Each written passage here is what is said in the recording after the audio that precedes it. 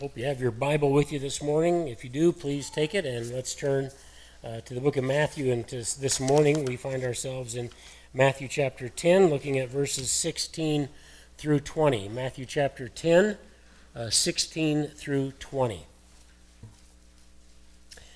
I'm reading this morning out of the New American Standard version of the translation of the Bible, if yours is a little different.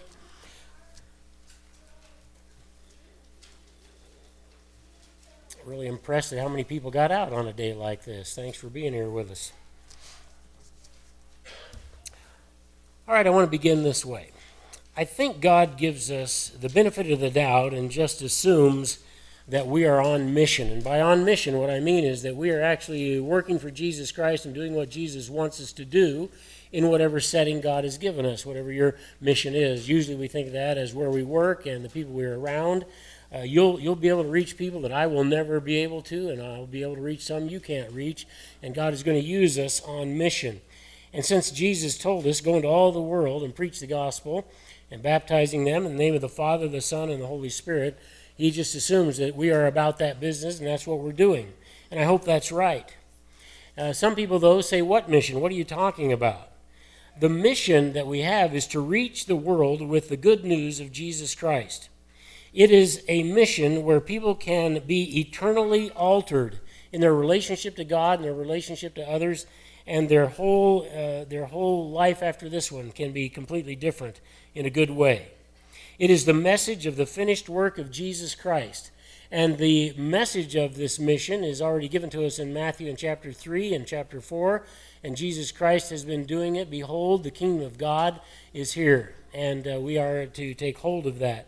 The kingdom of God is something we still preach about, and the message of the kingdom is if you want to be a part of the kingdom, you have to know Jesus Christ as your personal Savior. He is the finished work of God for salvation, and on our mission, it is Him that we talk about.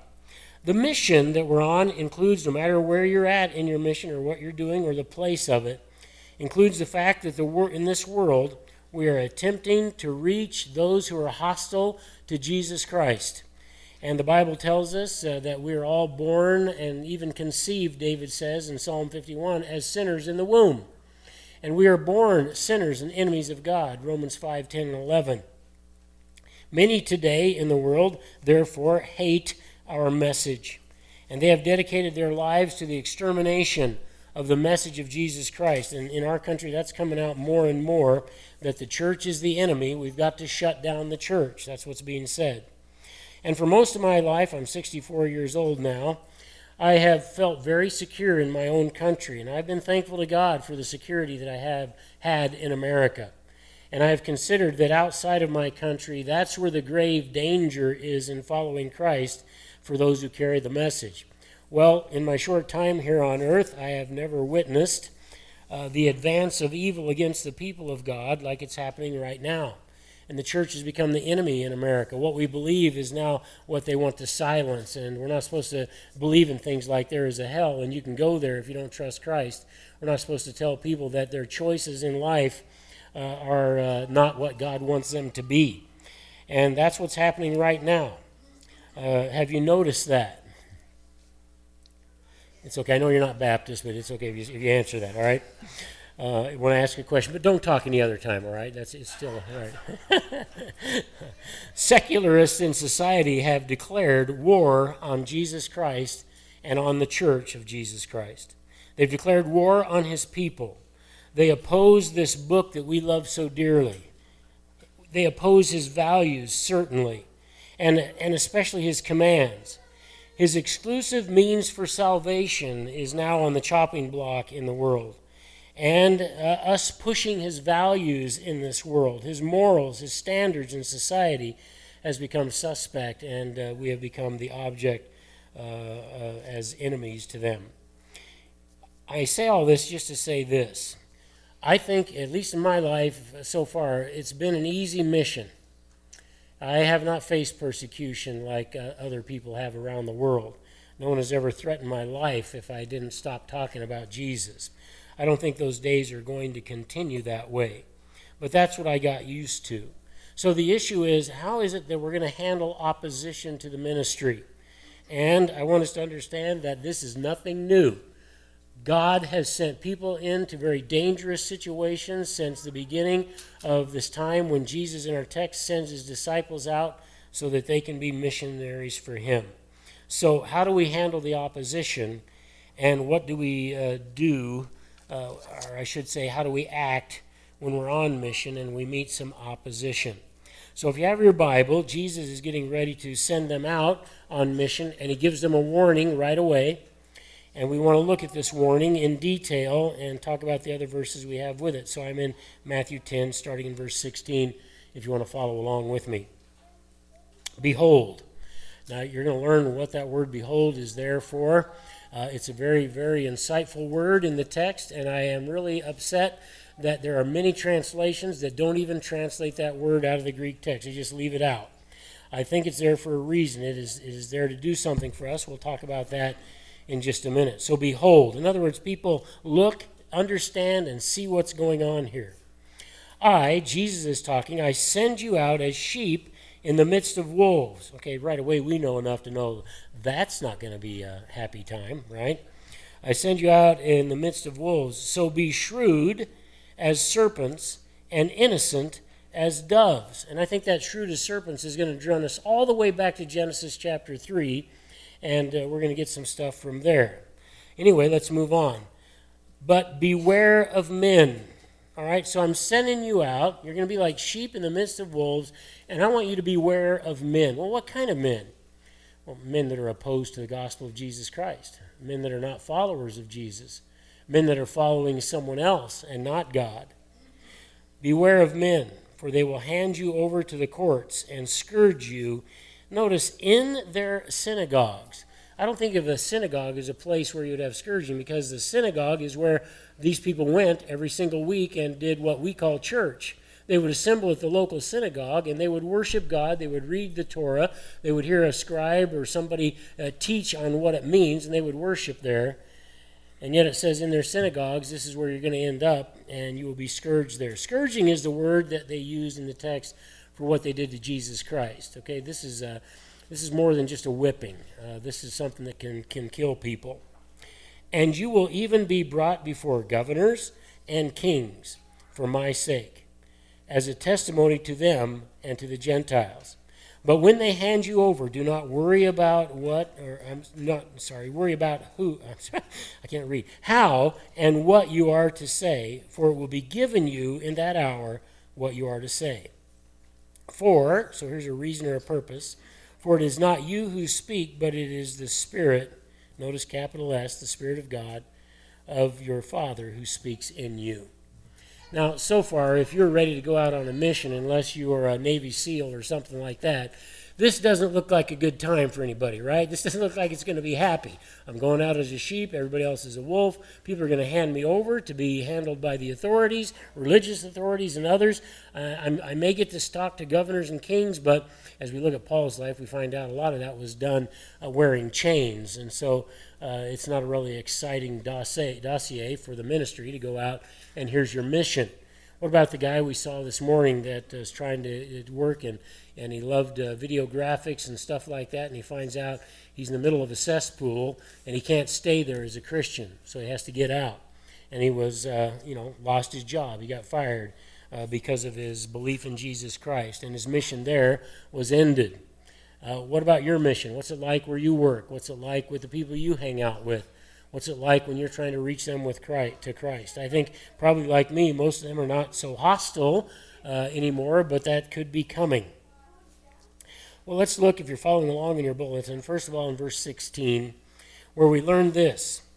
While among Christ's enemies, he says, be insightful and innocent. Now, I'm taking that phrase out of verse 16, be shrewd as serpents and innocent as doves.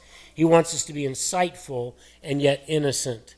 In other words, we want to be very wise, but we want to be innocent of any harm to anyone. So what we need to say is that ours is not a military takeover of the world. People have tried that in history, and it doesn't work that well, and it doesn't last that long. Ours is not a military takeover. We want to gain our numbers, let's say, by conversion. We want to gain our numbers not by overcoming people and causing them to be forced to follow Jesus Christ, which has happened in history, but we want to make those enemies of ours friends through the Lord Jesus Christ. That's what we want to do. We want to gain through the attrition of people going from being an enemy of God to a friend of God. So Jesus is about to send the 12 out on an evangelistic mission. Remember, there's a devil with them, and somebody's going to get paired up with Judas as they go. I've always wondered what that part of the mission team looked like and how that went when he didn't even know Jesus or trust him as Savior. But anyway, he sends them out on an evangelistic mission. The bottom line is that they are going where people don't want their message. And that's been true with Jesus. We see some acceptance and we see some real opposition to what Jesus Christ was trying to do in his mission. In fact, there are people out there that will not tolerate it at all. We live in a world where everybody wants you to tolerate everything except a Christian. And they knew what that was like, the disciples did. Some will initially convert. There will be some converts among the people that are hostile towards Jesus Christ.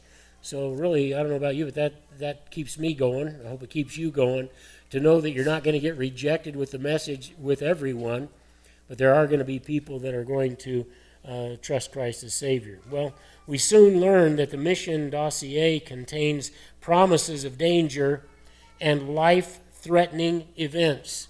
So this is not a picnic we're going on. It's a mission that could cost us our life. And we've been pretty fortunate. I don't know if that's going to last. I don't think it will. Well, I want to dissect the verse here and understand what the disciples were being told before they left on their mission. Well, let's look at it closely. What is Jesus really saying? It is a mission that Jesus is calling them to accept in his name. Now, that's really good news. I've been sent on a lot of missions that weren't for Jesus Christ. I've been sent on a lot of missions to do things for people that had nothing to do with religious things. And if you don't take Jesus with you, even in a mission like that, there's going to be problems that you can't overcome. So verse 16 starts out, "Behold." Now what I want you to notice is that any time in the Bible, Old Testament or New Testament, that you see the word behold, normally God is trying to get your attention and say, look at this. I have something that's going to happen here that's by me, of me, and it's important for you. Not that the rest of the Bible isn't important, it is. I purposely don't use a red letter edition because sometimes you get into the red and you think, well, hey, that's more important than the black parts, and it's just not true. It's all the Word of God. It's all important. But that word behold sticks out to me and says, I better pay attention. God wants me to make sure I don't miss something. Now, this is going to really bless your heart because the word behold is a demonstrative particle in speech. Now, that's not why it's so important, but it wants to demonstrate something. It wants to get our attention in terms of what English is. And it draws our attention to what follows. So when you see behold, don't read so casually. Pay attention to what you're reading. It calls for close consideration. That's what that word is doing. And contemplation of what is being said. So I need to think about it. I need to understand what's being said here. And I don't want to just gloss over it. It is often used when God is calling attention to an important work of His. And friends, this mission is His. It's not yours. It's His. It's not the disciples. It's His. And that means everything to us. This is information that those leaving on mission need to clearly understand so that they can do what Jesus wants them to do. And there's great wisdom here for those who are listening when they're going out on mission. And I think sometimes we get into that a little bit flippantly without a lot of thinking about it. And we get a group of young people together and we go build something somewhere. I don't think we've prepared them well for it. And sometimes they get to be more consumers of ministry than givers of ministry on the trip. And it's not just true of young people, but others as well. I've had missionaries tell me, don't bring your kids down here because we're sick and tired of babysitting American kids. If you want to send kids, it'll work. That's a different story. Well, we have to be serious about mission. Of course, they're not all that way, right? But some are. The one sending them on mission, notice this, Jesus said, what? I send you. And what we need to understand on the mission is that it is the Lord God of the universe who is sending us on that mission. Here it's Jesus Christ Himself. Now, other than Jesus Christ in my life, when I've been sent on a mission, go to such and such a place and pick up a part and do this with it and all that, it wasn't Jesus that sent me. Now, I hope he goes with me. I hope he rides along, but that wasn't a really powerfully important mission. Now I can try to witness on the way or something or when I get there, but the point is, God is sending them on a special mission. It's about the kingdom of God. So I want you to really camp on the words, I send you. Because the one who is sending you makes the mission completely critical and important if it's Jesus. There can be no greater person to send us on mission than Jesus. I want you to think about that when a missionary feels the call of God in their life, or a young person feels a call into ministry. And that's a call that is more important than any other call. It's Jesus. It's the God of the universe. Better pay attention. Say, hey, behold, it's me sending you. Better pay attention. The mission is divine work, and he goes with us. He never sends a missionary out alone. Never. He's always there. And that's what makes us have the courage to go. Now, I want to look at the next word. The next word is that I want to pull out of there is, behold, I send you as sheep. Oh, I wish we could go with something else. Lord, why don't you send us out as lions? That would make us a little more safe on our trip. No, he sends us out as sheep. Now, I don't have a lot of experience with sheep, and I thank God for that. But I've heard people that do. And as sheep, we need a lot of care and protection. I do know that sheep are not that intelligent. We've slaughtered some sheep, and that was one of the hardest things I've ever done. Others, they're trying to get away, and there's excitement there, and you might have to, put them out of their misery with a piece of lead or something like that. But with the sheep, we just set them up on their hind end, and they're sitting straight up, and their legs are just hanging out. You just raise up their head, cut their throat, they fall over dead and bleed. And they don't fight, they don't kick. I think, you want to just put up a fight, why don't you? At least try to stop me. It's hard to do. And I didn't want to go out on a mission as a sheep, but I want us to see the real picture of what he's doing here. As sheep, we need a lot of care and protection from our owner, from our master. I know people that have spent thousands of dollars trying to figure out a way to keep the coyotes out of their sheep. And they put up these very expensive, really high-powered electric fences, and they get dogs to help them and stuff like that, because sheep are easy prey. That means that we are weak, and we're weak flesh, and we're weak in flesh and blood, and we're in need of a shepherd who will take care of us on the mission. I suspect that a lot of missionaries that were sent someplace where they ended up, having their lives in danger, thought, wow, I was hoping that would never happen to me, and here I am, and I'm vulnerable. The issue is this: Lord, as sheep, how do you want us to act on the mission? As sheep, how do you want us to act on the mission? And I think what goes with that is God tells us you need to speak the truth in love. I'm just guessing that a sheep could speak love better than a wolf or a lion or something like that. You need to speak the truth in love. You're not there to harm. You're not there to overcome. You're not there to carry out a military campaign. You're there to very simply and humbly give the message. So we're sheep.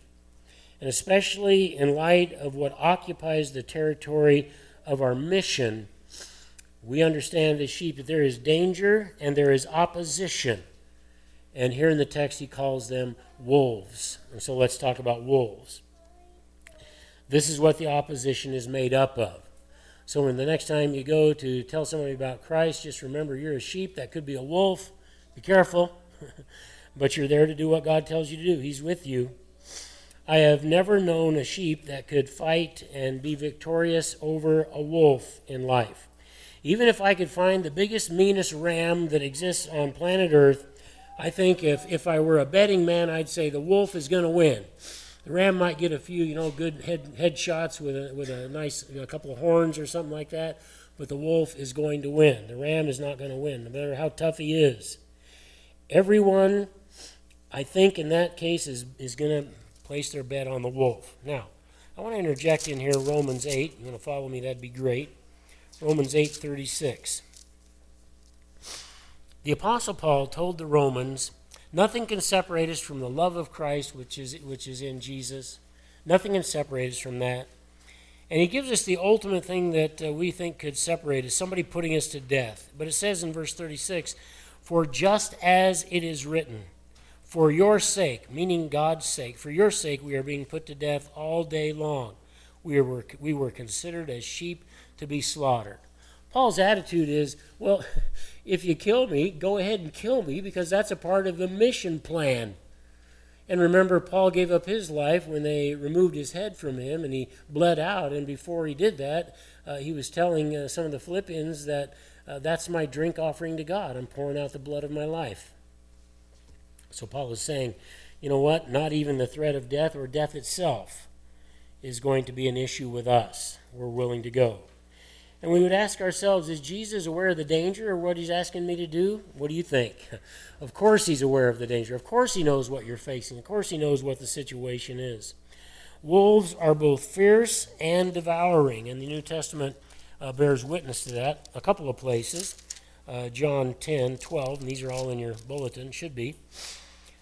He says, he who is a hired hand and not a shepherd, who is not the owner of the sheep, sees the wolf coming, and he leaves the sheep and flees, and the wolf snatches them and scatters them. And Acts chapter 20, verse 29. Paul says, I know that after my departure, savage, the Greek word is cruel, wolves will come in among you, not sparing the flock. And notice this, the next verse. And from among your own selves men will arise, speaking perverse things to draw away the disciples after themselves. He's saying those are wolves too. Sometimes the wolves grow up right in the middle of the church. So they have to be watched. They have to be taken care of. We have to make sure they don't devour the flock. Sometimes they're on the outside of the church and they're raised up. We have to watch out for them as well. So sheep are fat, they're weak, they're slow, and to the wolf they're tastier dead than alive. Jesus is sending his men into a crooked crowd, into a crooked generation. I thought that Paul's words to the Philippians would help us here in chapter 2, verse 15. So that you will prove yourselves to be blameless and innocent children of God, above reproach in the midst of a crooked and perverse generation, among whom you appear as lights in the world. Well, I think that's where we're at. We've always been there, really. And the one thing we need to do, the way we need to act when we're in the middle of this, is God says, hey, I want you to be a light. Light in the Bible represents truth. I want you to be truth. And the world wants us to stop sharing our truth. So one way we're to handle ourselves in our mission is don't let them stop you from teaching and telling truth. We are to be lights of the world. We're to let those lights shine. Then he says shrewd. This is a different word from the normal one for wise, and it means to be wary. It means, it is understanding associated with insight and wisdom. So it's a powerful word. It's not just wisdom, it's understanding associated with wisdom and insight. It is to be thoughtful, prudent, and wise. So he says, I want you to be as wise as serpents and as harmless as doves. I don't think that it is God's desire for us to put ourselves in harm's way foolishly. Oh, there's some people that hate Christians. I think I'm going to run in there and start telling them how much Jesus loves them. Maybe I can get beat up. Oh, happy day. I don't think that's the point, but when it comes, then it comes. I do have a lot of experience with rattlesnakes, and I have learned that if they get a chance, they like to warn you before they bite you. Sometimes you're already in the middle of something you can't stop, and they bite you anyway. But they would like to get away from you if they could. The word for snake in the text, I think, is akin to what happened in Genesis chapter 3, verse 1. The snake had already proven itself as a reptile of being a very shrewd little reptile. And they had a reputation of that. So why wouldn't Satan indwell a snake and talk to Eve? And it says, now the serpent was more crafty than any beast of the field which the Lord God had made. And he said to the woman, indeed, has God said, you shall not eat from the tree of the garden. So he's questioning with Eve, what did God really say? And he lies to her. He doesn't tell her the whole truth. And that's the snake that we run into. The snake has earned a reputation as a clever reptile and therefore a symbol of cleverness in the Bible. And if they're poisonous, they represent great danger. I would like to submit to you that there has never been a snake as lethal and deadly as the one that we call Satan. I don't know of any other snake, taipan, black mamba, you name it, that is as deadly as Satan. And then he says, I want you to be innocent, and this means unmixed, pure, and innocent where evil is concerned, and it includes an innocence in intention. In other words, in what we intend to do. Again, Paul helps us with this back in Romans 16:19, where he says, for the report of your obedience has reached to all. Therefore, I am rejoicing over you, but I want you to be wise in what is good, and notice, and innocent in what is evil. I've seen people start bar ministries. They say the people at the bar got to be reached. And so they start out, being really a light in the place, and the next thing you know, the light's getting dimmer and dimmer, and pretty soon it goes out, and somebody needs to go to the bar and minister to them. It becomes more of a bar than it does a ministry. Sometimes ministries fold like that, and they don't go where they're supposed to go because we're weak. And the point I'm trying to say is, if you're going to have a ministry like that, you still have to be innocent and pure and clean. You don't go out into a tribe of people and become what they are in terms of evil or wickedness. That's not why God sent us. We go out there and we maintain this innocence. We're not really acquainted with sin personally, and we don't have a lot of a personal experience. That's the attitude God wants us to have. We want to be inexperienced in doing evil. And he wants us to be as innocent as doves. Now, this is not the turtle dove. A lot of people think it is, but it's the common rock dove. And it was used in the temple sacrifices, and it was even sold there, sometimes in the precinct, and Jesus didn't like that, but they sold them there. And in view of ancient natural science, okay, so I'm talking about veterinarians in Jesus' day, not what we have today, it was a symbol of a kind of virtue. Well, why would it symbolize virtue? Well, because this is built on the fact that the rock dove has no gallbladder and therefore secretes no bile. And perhaps that's the connection. I think it probably is. And so as innocent as doves. Jesus knows what he is sending his disciples into. Jesus knows what you're facing in your mission. But they're going with God's power, and God is going with them, and that's the whole issue. Still on mission, we must be insightful into what really is going on and avoid what we can so we can continue the mission. But if we can't avoid it, we stand for Christ. We are then like a holy sacrifice to God. We don't do harm, but harm may be done to us, and with God's help, we'll get through. If we choose to compromise with the world, to stay safe in the world, we are actively choosing men over God, and that's not what we're supposed to do. God sends us to transform them, not to be transformed by them. We're the salt. We're the light. We should flavor and we should give truth. Now we're going to venture out of that verse into verses 17 and 18. We learned that opposition from the world will also afford us opportunity to witness to the world. We must be aware that evil resides in men. So be on guard around them. Take the attitude of Jesus when they were trying to get him to take the throne before his time. In John 2:24 and 25, it basically says nobody had to tell Jesus about men. He knew men. He knew what they were and what they were like. Nobody had to tell him or warn him. Well, we need to be warned. Because of evil men, evil women, you will end up in court and you'll be flogged under the authority of the synagogue leaders, he tells his Jewish disciples, and here the mission is to the Jews for them. Scourging included 26 blows across your back and 13 across your chest, which equals 39. They wouldn't do 40, so they wouldn't break the law and accidentally forget where they were at in their flogging and give you 41 instead of 40. So the religious leaders said 26 and 13. We should note that much of what is said here by Jesus is able to be verified in the pages of the New Testament. All these things and more happened to the disciples. In verse 18, they will find themselves before Gentile governors and Herodian kings. What we must keep in mind is the reason that we're on the mission in the first place. This is all for the sake of Jesus in the world. And if we died in Christ, then we don't belong to ourselves, we belong to him. It's all about him. And it is about the salvation of his enemies just like we were. We were all enemies of Christ. Every one of us. There's not a person that isn't. And somebody shared the good news in some way or somehow we believed in the gospel of Jesus Christ. And we crossed over the line of enemy to the line of friend. Well, if we get no response to the message, I want you to know you're still successful in the eyes of Christ. And be sure and catch this, because you were faithful.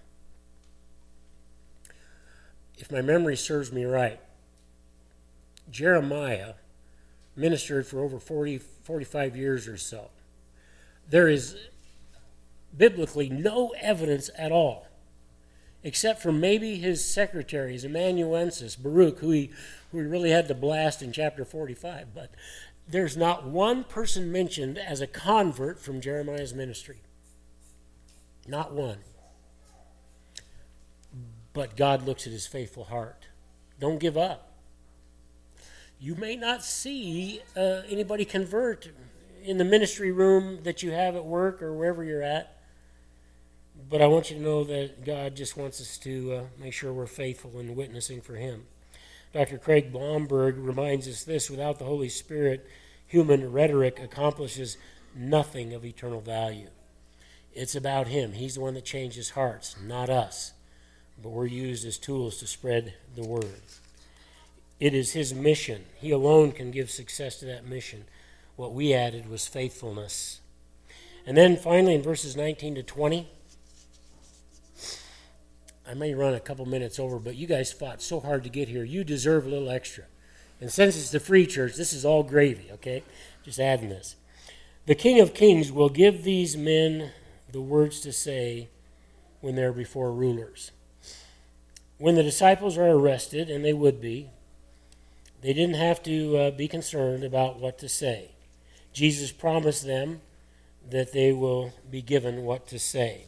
Acts chapter 4, verse 13.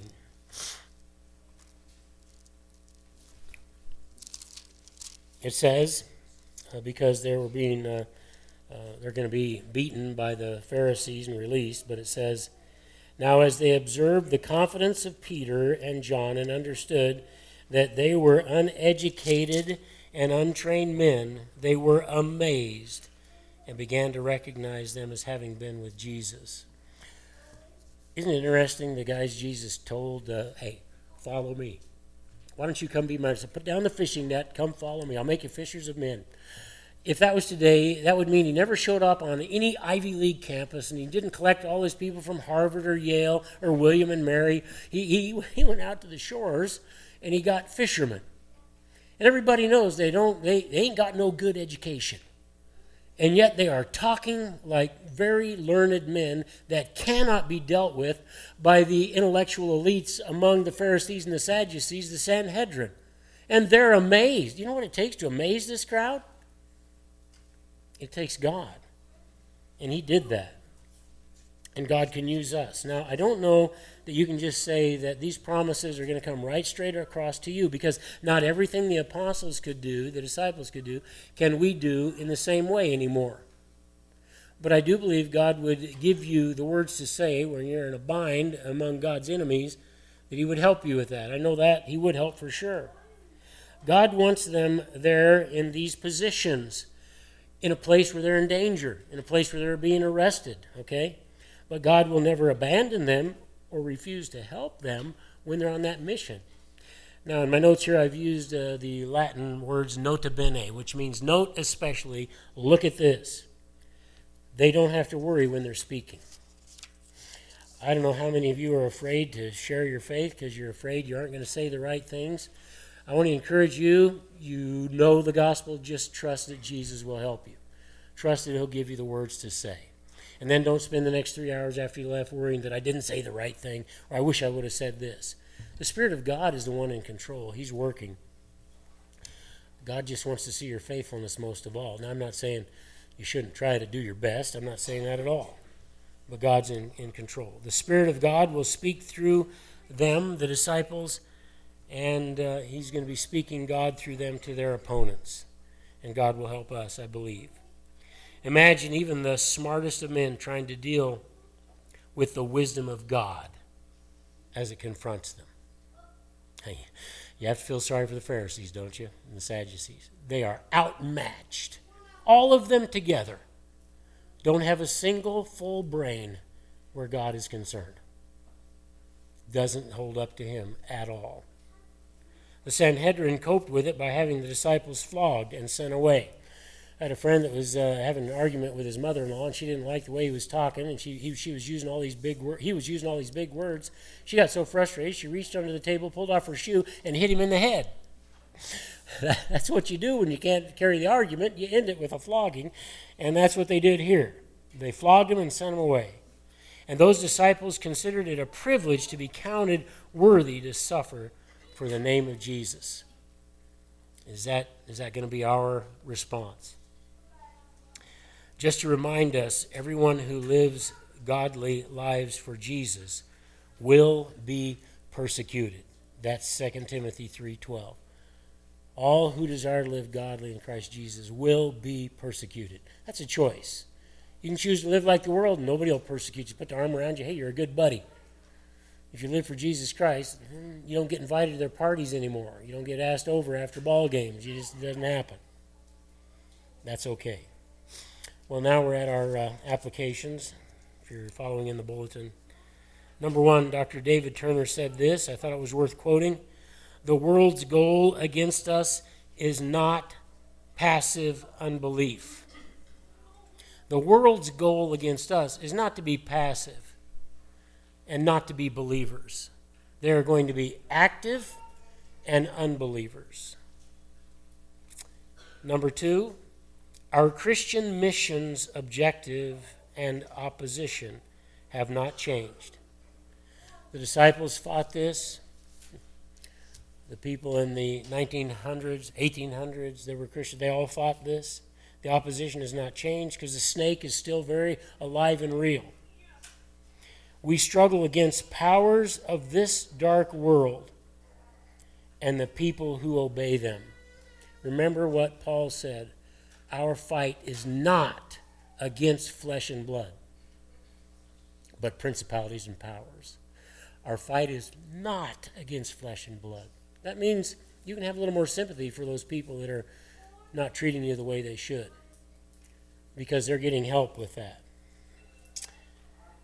The deadly snake is still at work. Thirdly, Jesus is well aware of what we are up against. Don't think he doesn't know. The world has no idea who they're up against. Think about that. And you're on his side. And lastly, this. We are to view persecution as an opportunity to witness, and I might add to that, an opportunity to give glory to God. Easy to say, standing here in a very nice, heated room. Let's hope we can say it when it's not this way. Let's pray, shall we?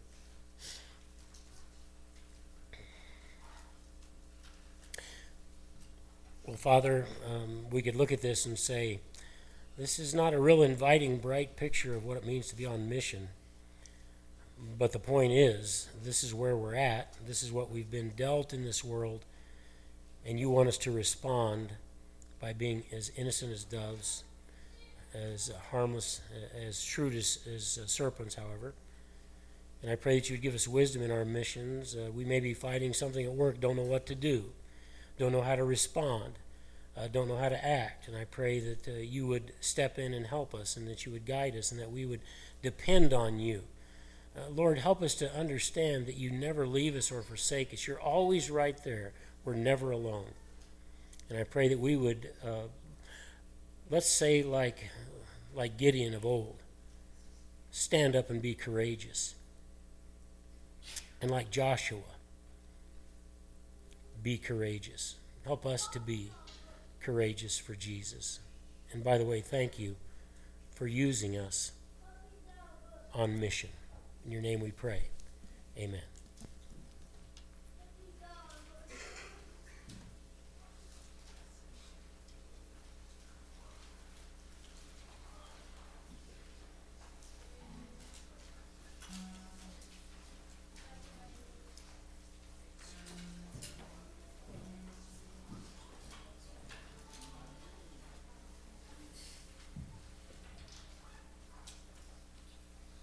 we stand, we will close by singing Open Our Eyes.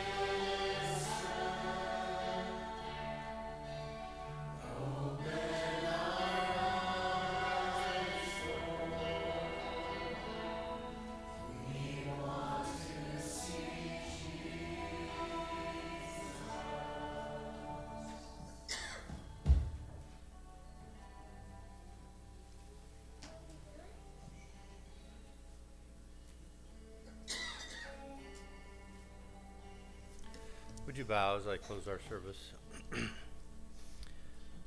Almighty God, I do praise you and thank you that we can have the freedom to say what we think from the pulpit, in our classrooms, as friends meeting each other. I just thank you, Lord, that you would allow us this privilege. I pray, Father, that you would open our eyes, that we could see you each and every day. These things I pray in Jesus' name. Amen.